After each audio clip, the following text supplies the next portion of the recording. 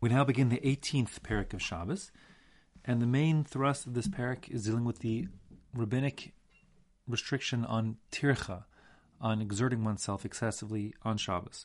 So the basic gist of the parak is going to be that although doing things that require a lot of sweating, like carrying your furniture or clearing out a storeroom, etc., are things that are not restricted by virtue of the 39 malachas, they are, however, rabbinically restricted because they violate the spirit of Shabbos, which should be a day of menucha, of rest.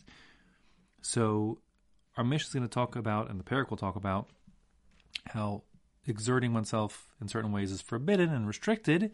However, we'll have leniencies that will apply if one is doing it for the sake of a mitzvah, or for a person who's unwell, a woman who had a child, or to feed animals, etc. Okay, so the Mishnah begins here in Yirches Mishnah Aleph. The first part of the Mishnah is talking about clearing out a storeroom that has grain or straw inside of it to make room for people to sleep, orchim, guests, or for them to be able to sit and learn. So that it means that we're talking about it for a mitzvah. The idea being here that clearing out a storeroom is a lot of work. It would be tircha and forbidden, moving all that grain, etc. However, we're going to be lenient for the sake of doing a mitzvah. The Mishnah says, Mefanen afilu arba v'chamesh kupos shel tevin. One is permitted to clear out even 4 or 5 large baskets of tevin is straw, v'shel tevua is grain, b'bnei ha'orchim, for the sake of making room for guests to sleep and live there, b'bnei bittul beis hamedrash, or for the reason that there might not be space for the people who want to learn in the beis hamedrash where they are, so they're going to learn in this otzer, in the storage room. So you're clearing out the shed to make room for them to learn.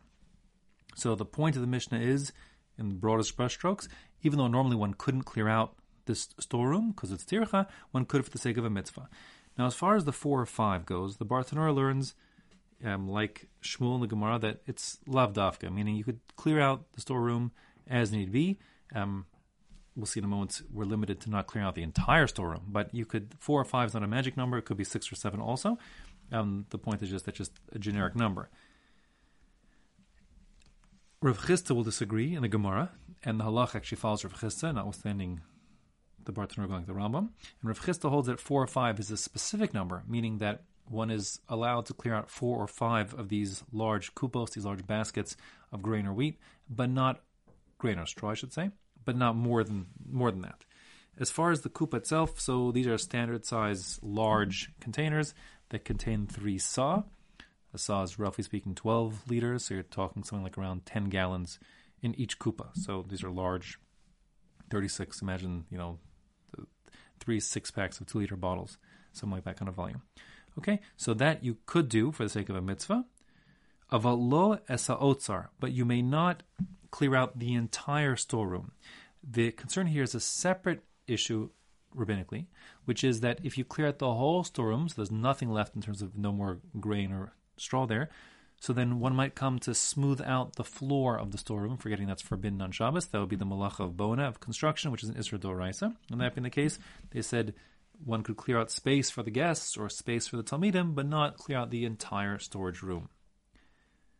Now, the Mishnah will list that there are 6 things that one could move away and 6 things that one could not move away in terms of clearing out the storage room.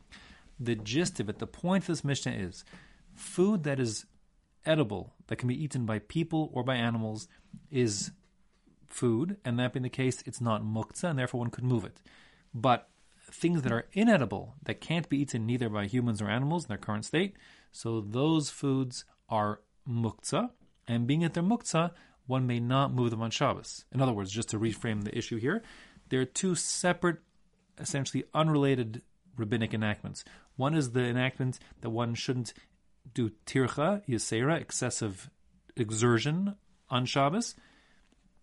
And that's a rabbinic enactment, sort of, let's say, to protect the spirit of Shabbos, if you will. There's also a separate, unrelated rabbinic enactment that one cannot move things that are called muktzah, we discussed in the past, on Shabbos. The idea, again, being, let's say, to keep it simple, to protect the sanctity of Shabbos. The point of this Mishnah here is, while the rabbis are relax their restriction regarding tircha and say, for the sake of a mitzvah, you could exert yourself and do what would otherwise be considered to be tircha yasera, excessive labor, one may not move muktzah under any circumstances, even for the sake of doing a mitzvah. Okay? So muktzah is more strict than the restrictions of tircha. So the Mishnah says now there are 6 things that one could move, and they are, I'll read them all, then I'll explain them each one on their own. Mefanin, you could move truma tahora, tahor truma, that's the Kohen's portion.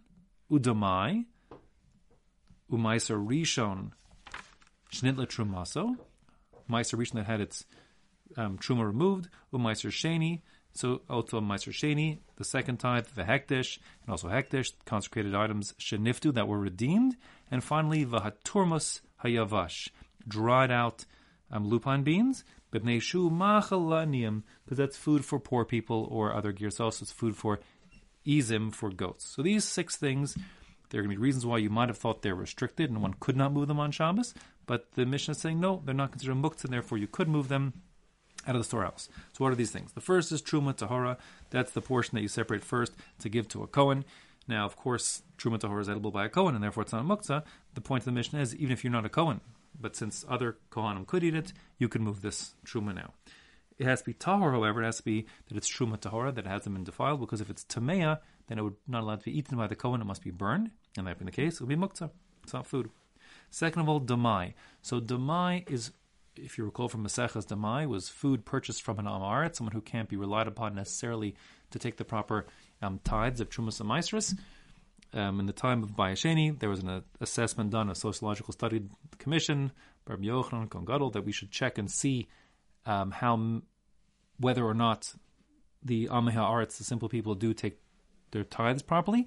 The data came back that most of them do indeed tithe properly. However, a significant minority don't take out Trumas Meiser. That's meaning they don't take out the Meiser for the Levi, and they thought since they don't take Meiser for Levi, they don't need to take out the Trumas Meiser, the portion of the Levi's Meiser that goes to a Kohen. And that is, however, sadly mistaken. The truth is that Trumas Meiser carries with it the penalty of Mitzvah B'dei Shemayim, death at the hands of heaven, and therefore it's very, quote-unquote, not kosher. But many Amei Haaretz, many simple people left it in. And therefore there was a din d'Rabbanan that when it comes to Demai, one has to first get that Trumas Meiser out, as well as redeem Meiser Sheni as appropriate, before it's consumed. So the point is that one may not do that tithing on Shabbos. You cannot take out the Trumas Meiser of Demai on Shabbos. It looks like you're fixing something. And therefore it's rabbinically forbidden. And that being the case, this Demai is not edible as is, and therefore one would reasonably think that it could be considered to be muktzah, because it's not food now for people. However, when the rabbi said one may not eat Demai until he first takes out the Trumas Meiser and redeems the Meiser Sheni, so the rabbis were lenient for aniyim, for poor people. The rationale is, since the majority of Amei Haaretz do tithe properly, so Demai really, midoraisa, is permitted to be eaten because you can assume that it came from the majority of Amei Haaretz that do tithe properly. There's a rabbinic overlay that says you shouldn't rely on that leniency of relying on the majority, but they said that's true for regular people, but not for poor people. And therefore, since this could be food for poor people, Demai is edible by somebody, and that somebody could even be you, because in truth, a person could at any time decide that he renounces his ownership on all of his assets. He's mafkir nechasav, and if he does that, so he becomes a halachic poor person, an ani, and at that point, his Demai would be edible for him. Therefore, we're saying Demai really is edible, potentially, and therefore it's not muktzah. And you can move it. The third is Meiser Rishon Shenitla Trumaso. Meiser Rishon, that's the Levi's portion that had its truma removed from it. Now again, you might think, well, of course that should be fine to be moved because it's food that's been tithed and ready for the Levi to eat. The point is, this is an item that exists on many lists like this, that this is the story, the backstory of this particular Meiser is that the Levi went to the farmer, and there at the threshing floor, while the grain was being processed, but not when it had finished being processed, the Levi said, let me take my Meiser now. So since it hadn't had Gemar Malacha, the grain hadn't been finished being processed, there was no, Meruach Akri, the smoothing of the pile at the end. So the Levi's portion is, if the Levi takes it, is actually exempt from Truma Gedola, meaning there is no requirement yet to take the portion for the Kohen, the Truma Gedola, from this grain. And if the Levi gets it now, so the Kohen will essentially get shortchanged. The Kohen will never get his Truma Gedola. That's okay, Mikra din, that's allowed.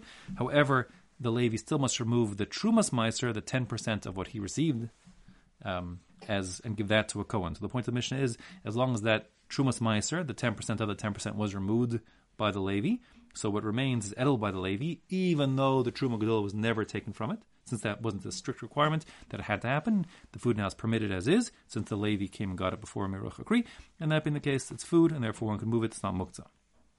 The next items 4 and 5 on the list are Meiser Sheni, which is that second tithe in years 1, 2, 4, and 5 of the 7-year Shemitah cycle, and Meiser Sheni food has to be taken and eaten in Yerushalayim, therefore it's not edible here.